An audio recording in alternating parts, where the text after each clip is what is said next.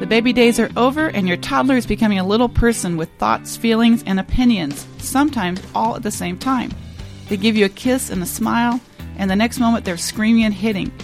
How do you handle the situation without throwing a tantrum yourself? I am Susie Walton, founder of Indigo Village and teacher of redirecting children's behavior, and this is Parent Savers, Episode 4. Faster than a speeding toddler. Sit still for just a minute. Can soothe boo-boos with a gentle kiss. Would you get down from there? Able to clean poopy bottoms in a single swipe. Oh, what did you eat? Turning frazzled mommies and daddies into procreators of peace and harmony. Ah, quit touching me. It's Parent Savers, empowering new parents everywhere. Welcome to Parent Savers, broadcasting from the Birth Education Center of San Diego. I'm your host, Casey Wilt.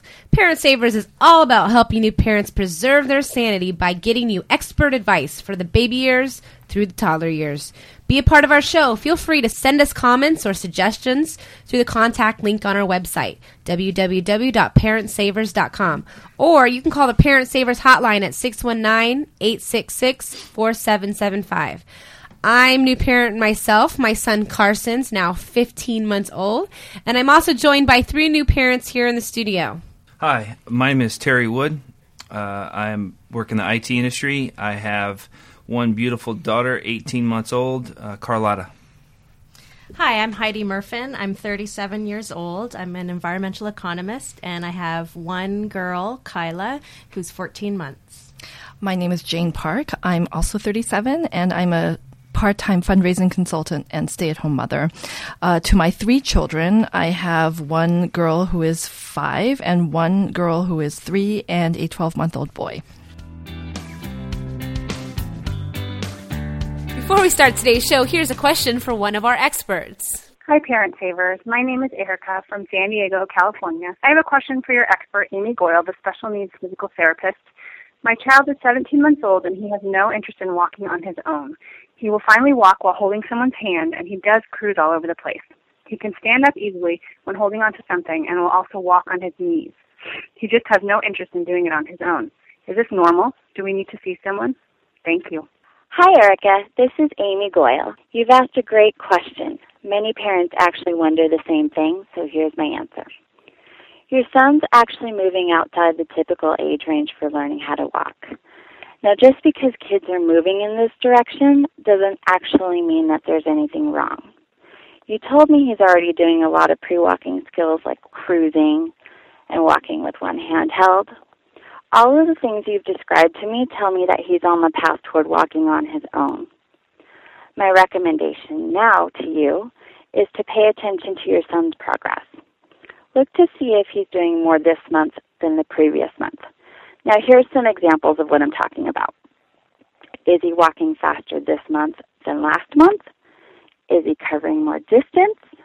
Does he require less support now that more time has passed? Can he adapt to a variety of settings? As long as he's gaining confidence in different environments, that's a good sign. I'd also suggest that you have your pediatrician take a look at him. Most kids have a well baby visit around 18 months, and that would be a great time to ask if there's anything to be concerned about. If after you go to the appointment and you still have concerns, you may want to consult with a pediatric physical therapist. I hope this helps, Erica, and thanks for calling. When you need mealtime inspiration, it's worth shopping Kroger, where you'll find over 30,000 mouth-watering choices that excite your inner foodie. And no matter what tasty choice you make, you'll enjoy our everyday low prices, plus extra ways to save, like digital coupons worth over $600 each week. You can also save up to $1 off per gallon at the pump with fuel points. More savings and more inspiring flavors make shopping Kroger worth it every time. Kroger, fresh for everyone. Fuel restrictions apply.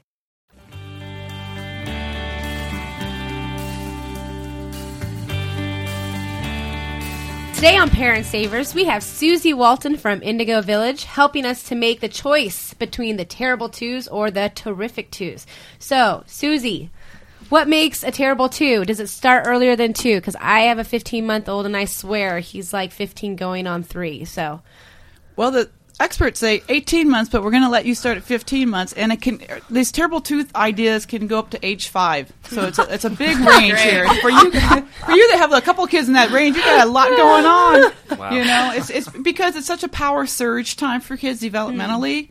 It's when they're starting to feel their own oats. And think about it too. All of a sudden, you know, they were the center of the universe, but now that they're crawling or walking, you know, you're letting them have more independence, and they like that on one hand, but they still like it to be all about them. You know, it's all their favorite words are me and mine.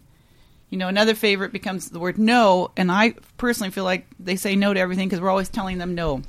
So they hear it from us, so they start saying no, and they actually love the reaction they get from us parents when they say no, and they go, "Don't you say that to me." No. I just laugh. I know, I really. can't You help but know, laugh. and emotionally, their emotions are all over the place. You know, they love sameness and routine. So if routines start getting a little whacked out, it kind of whacks them out. So there's a whole lot going on for them in this stage. When I wonder, I feel like sometimes my son, you know, he just doesn't have the words to verbalize what he wants. But yet, if he could. See, each stage for us has been easier. The crawling stage, great. The walking stage, great. Because he's now able to, like, get to what he wants, and he's got opinions and everything. Where does that come from? From you? Great, thanks. You know, usually you have kids with strong opinions. You usually have parents that have strong opinions. Oh. You know, it's really, it's who we are. They watch us. They know us. They know us better than we know ourselves. The scary thing is I've told my wife a couple times now that in a couple of weeks my daughter will be smarter than I am. She just takes everything in, and she'll let you know. Do you think it's a couple of weeks? Come on. I know, they're brilliant. And you guys, you with the first kids, you know, it's such a new thing for us. Everything they do is brand new. And, you know, and as parents, we expect ourselves to know what to do all the time, and we don't. And so that's another thing, too. It's like, you know, lower your bar a little bit, you parents of the firstborns, and realize, you know, we learn best through our mistakes. I have 4 sons. I used to tell my first son, "You're my guinea pig." I was so honest with him. I'm like, "I don't know what I'm doing with you. I just know what doesn't work for you. I'll do differently with your brothers." He's like, "Thanks, Mom." I know, isn't the way. So what's the developmental stage? What are they going through when they go from 1 to 2? And does it behavior come on because of the age, or is there triggers in the environment or how I react? Both. I mean, really, once again, you know, they're gaining their own independence. You know, and they're trying to figure this whole thing out, and they still want to be the center of the universe, so they still think they can do whatever they want. And they can grab things that they want, they can take things, they can do whatever they want, they think. But now they're learning there's limits because they're so mobile with their crawling and the walking, where when they were just babies, they just sat there in your arms. So it's a whole new discovery program for them, so to speak, too. And that we always want to remember that, you know, mistakes are wonderful opportunities to learn. I always say the more mistakes your kids make while they're growing up, the less you worry about them when they're adults on their own. We can't learn unless we make mistakes. So when your kids make a mistake and pour their milk on the ground, they're not doing it out of spite. They're just trying to figure out, why is it okay that I can do cups of water in the bathtub, but I can't do cups of milk when I'm sitting in my high chair, so to speak. I can't tell you how many parents have told me their 2-year-olds they're outside hosing down with the hose. They open up the door of the house and they start hosing the house. Seriously, and parents like freak out. I'm like, well, how are they supposed to know the difference, right? So it's a whole new world for them.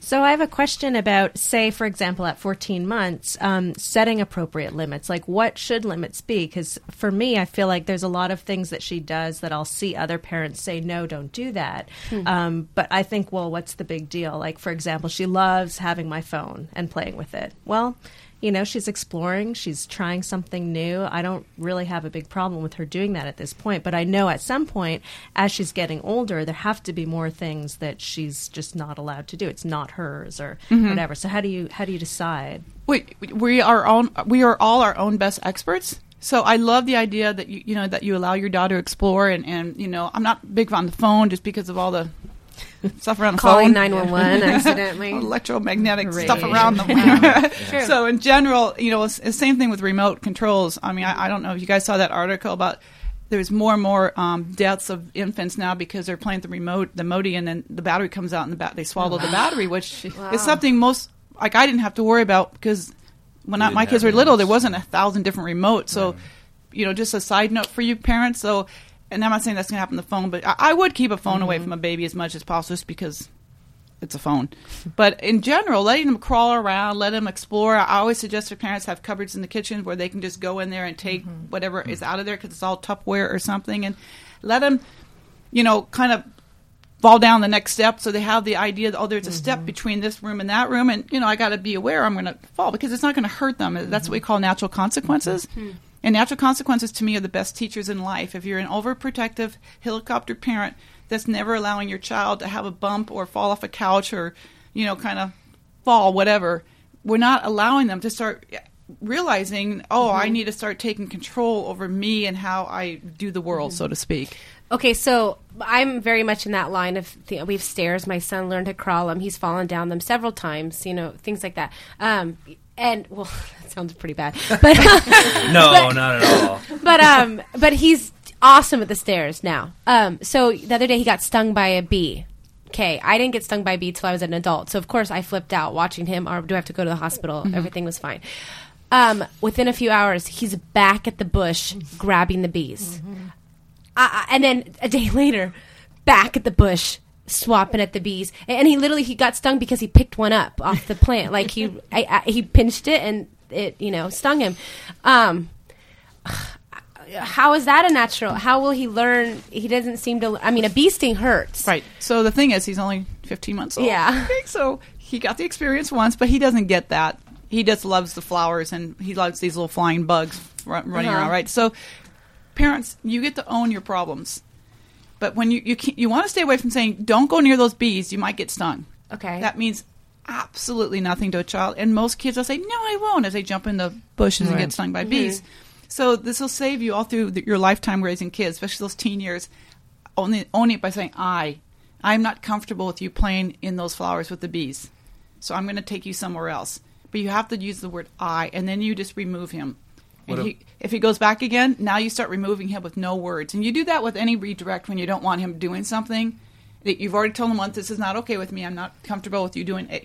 I'm not okay with you falling in the pool or whatever it is. So they get near the pool. You keep taking him away with no words from that point on. And eventually he'll just still play with something else. I was just going to ask that in a situation where it's not grave danger, if you were to just say, if you do this, something bad may happen, and just tell them what it is that may happen and let them make the decision. You're giving them the ability to have the opportunity to explore in somewhat of a controlled environment, and they can learn that way. I'm not suggesting that you let Carson get stung repeatedly, but is that model, is that mindset, is that it's okay, successful? but I like to say let the consequence do the talking, not you. So, for example, my kids, when my two little boys were babies, we had a swimming pool.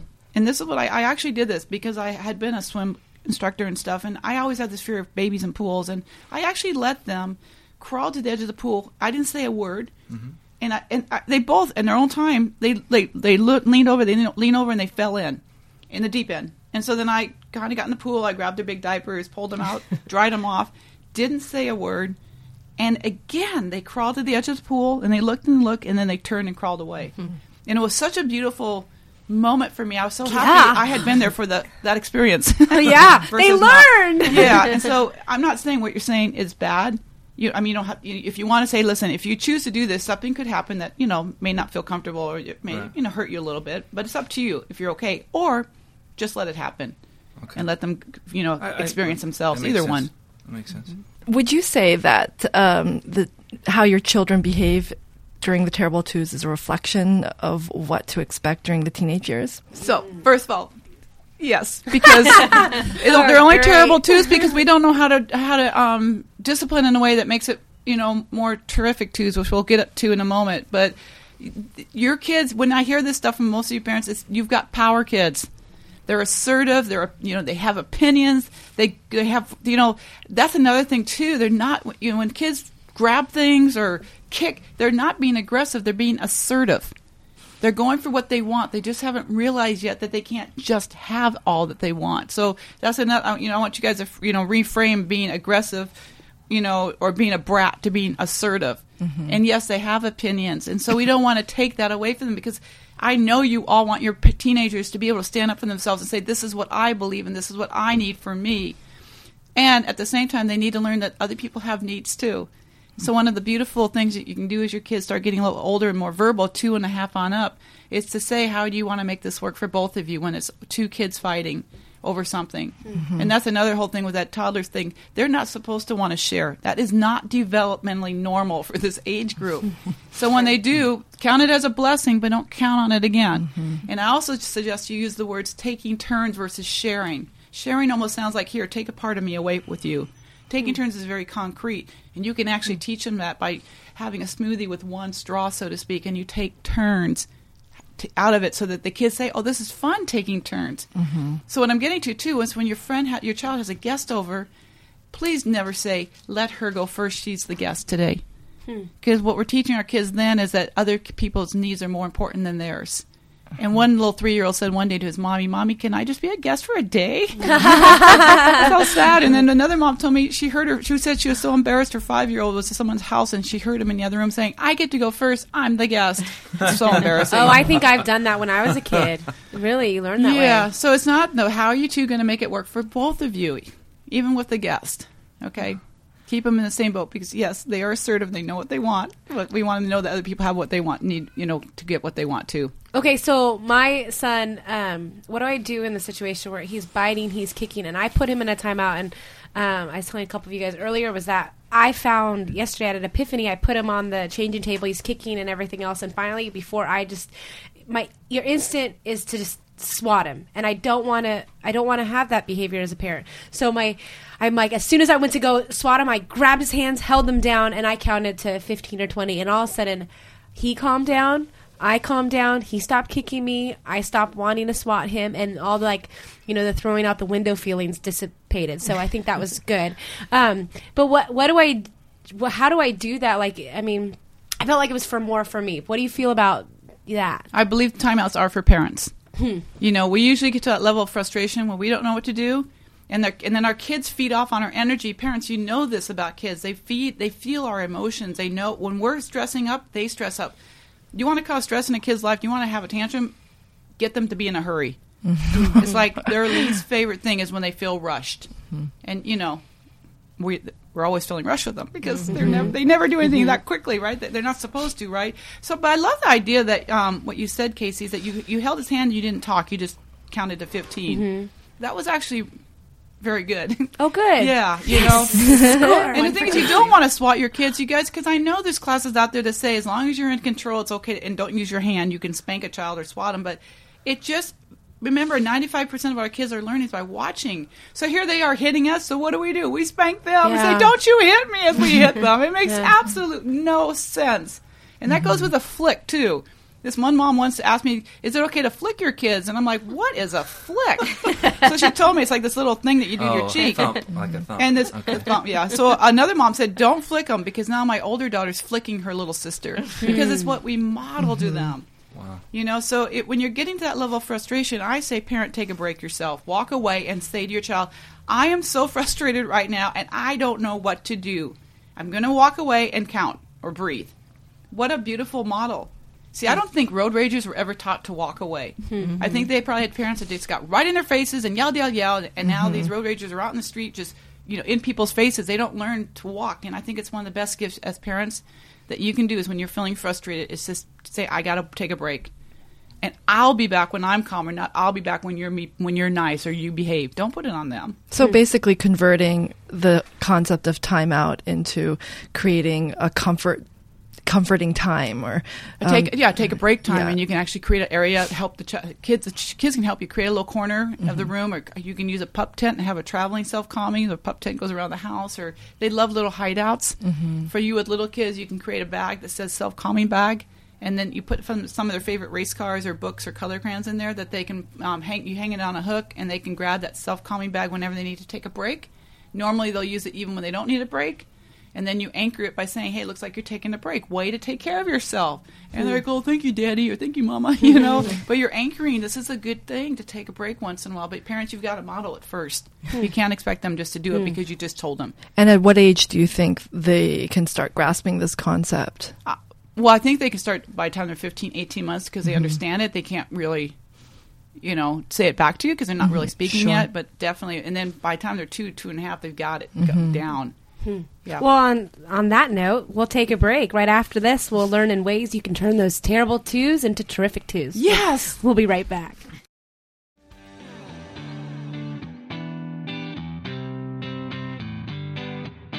Susie, so how can we avoid the pitfalls of terrible two parenting? What are some mistakes that parents make? I think, first of all, it's educating yourself into the developmental stages of 2-year-olds and what's normal and what's not normal, so that you know that your kid's behavior is annoying, like the annoying behavior, the not sharing is all normal. The no's and me, the minds are all normal, so you don't have to get so caught up in it when they're doing that, when they're hitting and biting.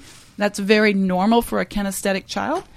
We redirect that, but we don't get upset with them because we don't want it to last as a button, so to speak.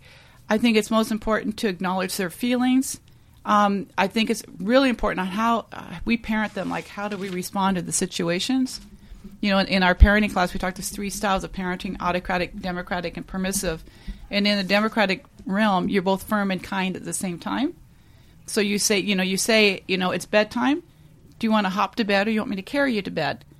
They say, I don't want to go to bed. You pick them up and you carry them to bed. But they say, no, let me hop. You didn't choose. I chose. You can try again tomorrow night.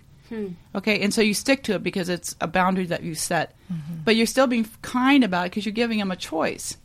Okay, but once you set that choice, you don't then give in to them, because then they're learning that your boundaries really mean nothing. And the sad thing is, you guys, your kids know by age 3 if you're actually going to stick to a limit that you've set. Wow, age 3. Yeah, it's really young. We don't have much time. No, you don't. And always ask for what you want versus what you don't want. Because really the brain doesn't pick up the word don't. So if you're saying don't hit your sister, don't throw your food, don't get out of bed, the brain hears hit your sister, throw your food, and get out of bed. Plus, we're not helping our kids work with us because we're not even telling them what we want in the first place. If you want kids to cooperate, then tell them what you want. Keep your hands to yourself. Keep your, stay in bed tonight. Keep your food on your plate. Keep your booty in the car seat. Keep your hands on the rail when you're walking. Just tell them what you want. It just makes life so much easier for them. And a lot of their frustration comes from you not even knowing what you want. Like this dad kept telling his little 2-year-old, quit running around the block. And finally the 2-year-old, just got so frustrated and said, Daddy, what is a block? That's another thing. You want to make sure they even know what you're talking about, not assume. Okay? So it's acknowledging feelings, being firm and kind with them. Remember that all misbehavior is communication. Okay? They're not out to get you. They're not coming from a bad gene pool. Have you met my son? Well, you're only 50% of the equation, right? But if you can look at misbehavior as a form of communication, basic human needs of all human beings is to feel loved, feel valuable, feel powerful, to feel like they're contributing members. Okay, it's who we are as humans. So if your child's misbehaving, that one of those needs are not being met, it doesn't mean they still go to bed or that they don't clean up their toys, but you as a parent will handle it in a whole different way. Because you're like, oh, he's communicating something's not working for him. I'm not sure what that is. But you'll handle it differently. And parents, how you handle their crying situations now when they're in this stage, this is how it's going to impact them, how they want to come to you when they're teenagers. I know you as babies, you think teenagers, that's another century. I'm like, oh, no, it's not. It's overnight. Yeah, I Don't can say see it that. around the corner. It goes, well, you know what? It seems like those first 7 years, these kids are like Klingons, and can I just breathe by myself? And then all of a sudden it goes from 7 to 17, and they're graduating from high school, and you're like, what happened? That's what I keep on telling my husband. He complains about how all of our kids come into our bed first thing in the morning, and they make all this noise playing, and why don't they just go to their playroom and play? And I look at him and say, they want to be with us. Be glad that they want to be with us, because it's right around the corner that they're not going to want and it's to what anymore. they get to be used to. So I've talked to some teens and like 20-year-olds what the things they like most about their family when they're getting along. I can't tell you how many kids said we love getting into our parents' bed in the morning after we've come home at night and share stories and just talk about what went on at the parties and stuff. And I know this one family in particular, but they've been doing since the little kids were little. The kids were always jumping in their beds, and many nights they were all in the same bed all night. So tell your husband, hey, let's take this 10 years up. Our girls are now coming home from parties, or they're coming home from hanging out with their friends. Don't we want them coming in the next morning and jumping in bed with us and saying, hey, this is what happened last night. It was really fun. This was really cool. It's a great idea. It's teens. This is why gangs are so prevalent. This is how bad we want to belong. And if our kids don't feel like they belong to us, they will find something to belong to, and it's not always in the best interest. And I know I'm taking you guys years ahead, but what you do now has such a huge perspective. Impact. Yeah, and you don't want, whenever you're ready to give in or do something that think, how do I want my child to do this in 10, 15 years? That always kind of puts it back in perspective and allows you not to give in because you're tired. My mom keeps telling me, the problems that you have now are so small in comparison to the problems you will have. Or not, as long as you have a healthy relationship with them. I mean, the kids learn best by doing. I always tell my one son, if you make it to age 6, you'd make it to 106. And he was in the ER room all the time. Oh my gosh. Oh, no. But he's probably going to live to 106. Yeah. He made it. So, Susie, dealing with crying. This is something I have a bit of a hard time with. So I think it's especially because for the first while when they're babies, crying, you learn you need to respond to crying, and you're wanting to make them feel secure, and so it's always responding fairly quickly to their cries because they need something. Well, now they've transitioned into a stage when they're like over a year where they're crying not necessarily because they need something, but because they want my something. son practices it in the mirror as he walks by. Yeah, they do a lot of crying, but I still have that really uncomfortable feeling now with crying, and all I want is for the crying to stop, and I can see where that's going to go. Now they're 2 or 3, and you just want the crying to stop. So I guess that's why parents will just give them whatever they want. Yeah. But I don't want to go down that path. So how do you deal with it? How do you? Well, first of all, you want to remember the crying is a form of communication.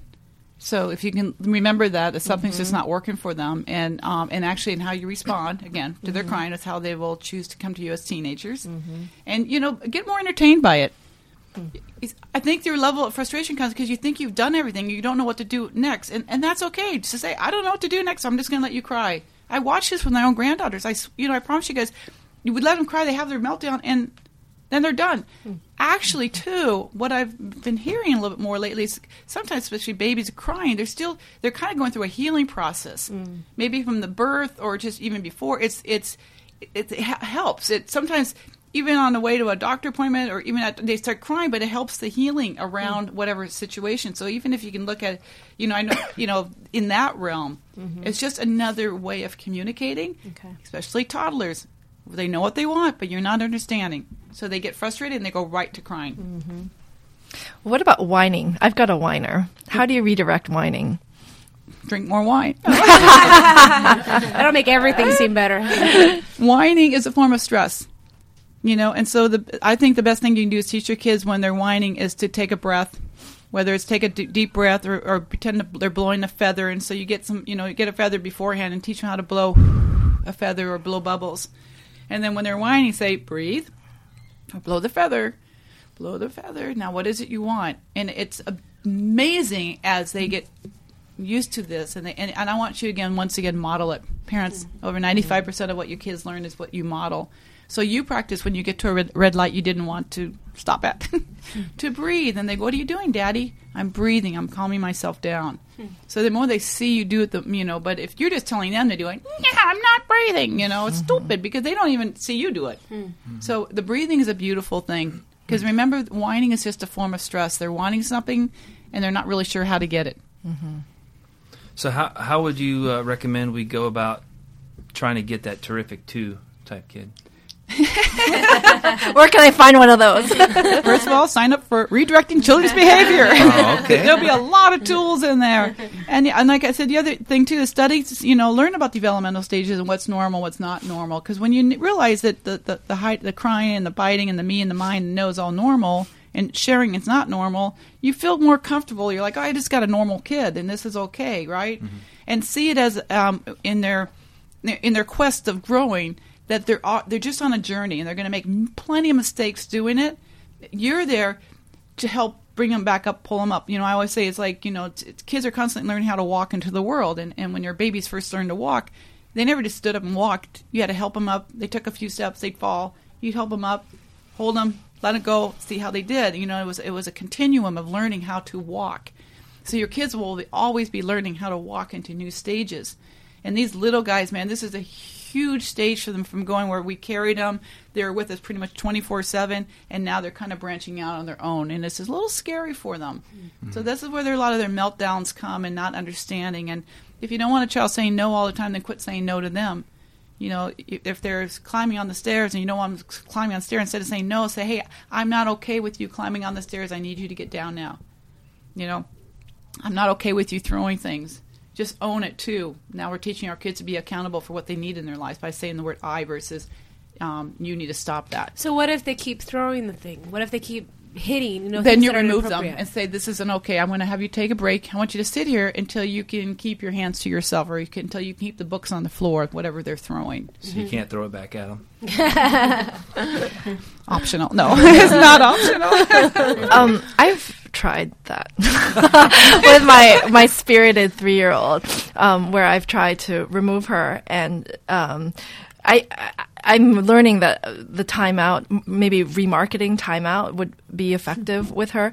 But we've kind of gone down that road already where she just does not want to be removed. She just doesn't want to be told what to do. She calls the shots. She's that type of kid. Mm-hmm. And she becomes even more defiant. And up until about 4 months ago, she would pee on the floor deliberately and bang on the door if we tried closing it. All that kind of stuff. How do you navigate that? Sounds. Susie, would you like to come to my house? May I introduce you to her? If I may, you might want to get her a litter box because she sounds like a kitty cat. Well, I kept on telling my mother, no, we do not need a new rug for the bedroom. Oh, gosh. So she's assertive. So, yeah, she doesn't like to be told what to do. So start asking her questions. There was this 4-year-old, every time she was in the bath, she'd splash, and always Mom was like, quit splashing, close the shower curtain. No. Finally, the mother got smart enough to say one night, what can you do to keep the water in the bathtub? And the little girl said, I could close the shower curtain. Mm-hmm. Now, Mom had said that a million times before, but it was always her. Yep. So I want you to start asking her, what can you do? Mm-hmm. What do you need to have on your feet before we go outside? Rather than, come on, we got to go outside, get your shoes on. Now! Start asking. This is how we create critical thinkers, parents. If you are telling your kids what to do all the time and when to do it, why to do it, where to do it, you are raising robots. You do not want your teenagers of today to be robots. They've got to think for themselves, but you've got to implant that by asking questions so their critical thinking skills get tuned up now, especially your power kids. They will say no just for the beauty of it. Okay, so start asking, what do you need to do? That way, when you have to say no, they honor it a lot more, too, because it's not a constant anymore. Mm-hmm. It's all of a sudden, here it is. Okay. Wow. I want to keep talking with you. We'll have you back, please. That's fantastic. Thank you so much, Susie, for helping us learn how to handle those tantrums and turn them around. If you want to know more information on Indigo Village or redirecting children's behavior, go to today's show on our episodes page on our website, or visit www.indigovillage.com. Thank you so much. Thank you. Great questions, parents. You guys are awesome. Keep it up. Thank you. Thank you very much.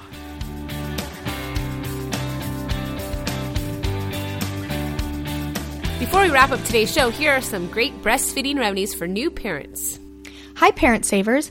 I'm Robin Kaplan, an international board-certified lactation consultant, owner of the San Diego Breastfeeding Center, and the host and producer of Parent Savers' sister show, The Boob Group.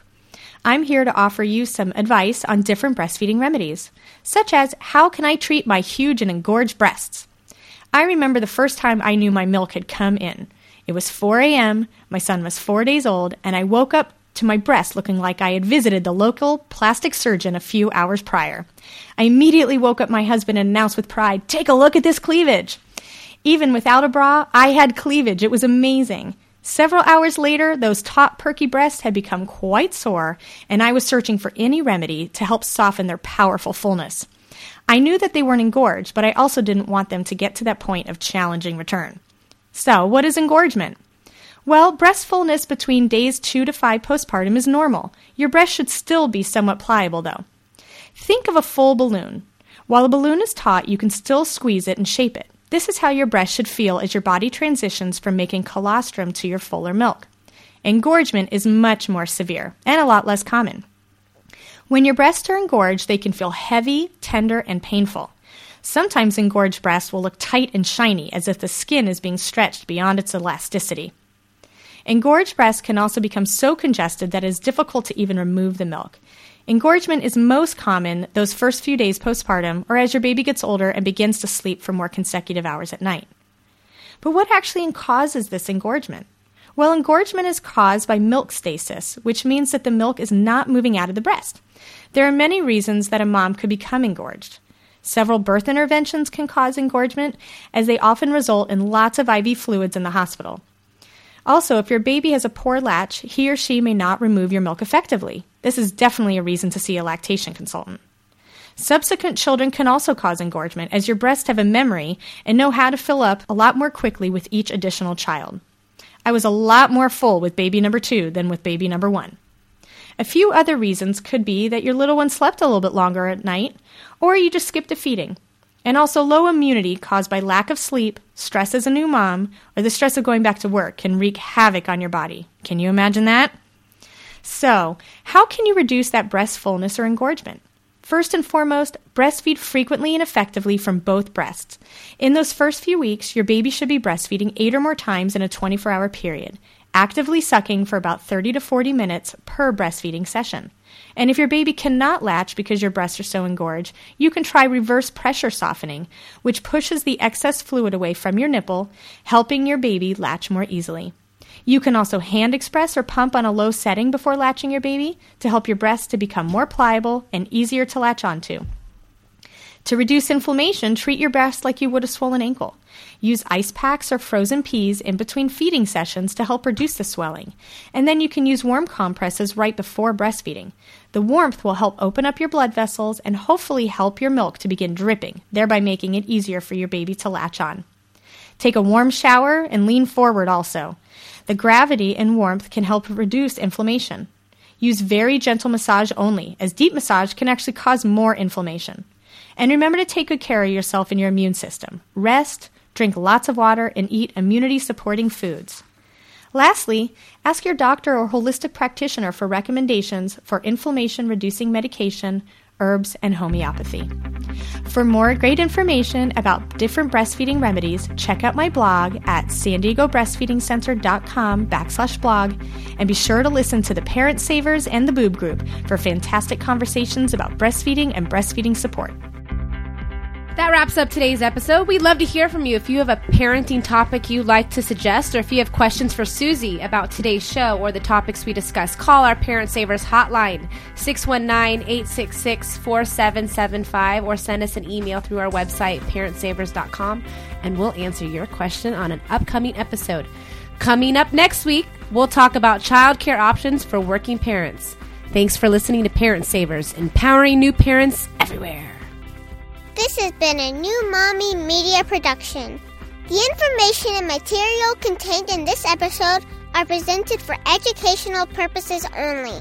Statements and opinions expressed in this episode are not necessarily those of New Mommy Media and should not be considered facts. While such information and materials are believed to be accurate, it is not intended to replace or substitute for professional medical advice or care, and should not be used for diagnosing or treating healthcare problem or disease or prescribing any medication.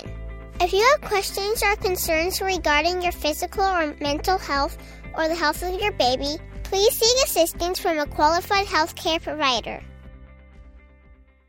Hey mamas, don't forget to check out Mighty Moms. It's our online community built for new moms just like you. Not only can you connect with other moms, but you can also join us backstage for special mom-only online events. And you'll also be notified when we're recording, so you can join us as a special guest. Visit our website, newmommymedia.com, and click on the Mighty Moms banner. It's free. That's newmommymedia.com. See you there.